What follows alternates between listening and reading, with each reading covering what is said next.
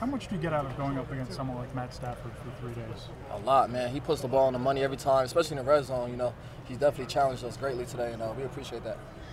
You had an interception today.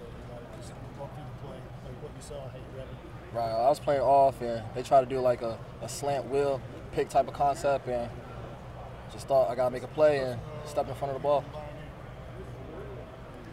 Was a play like that, not saying you had a bad day, but was a play like that certainly mediocre or a day into a good day at the end? It's the life of a corner, you know. It's not always going to go your way. Sometimes, you know, they're going to make plays on you, especially with a great quarterback like Matt Stafford and great receivers that they have. So it's all about staying even keel and making up for it. Are you good at that, staying even keel? I try to be, you know. It's how it is. All my life, just ups and downs. Just got to always keep an even keel mindset and keep going. After a year like last year, how do you kind of put that behind you and go forward this year? Just keep pushing. That's all I can do. Do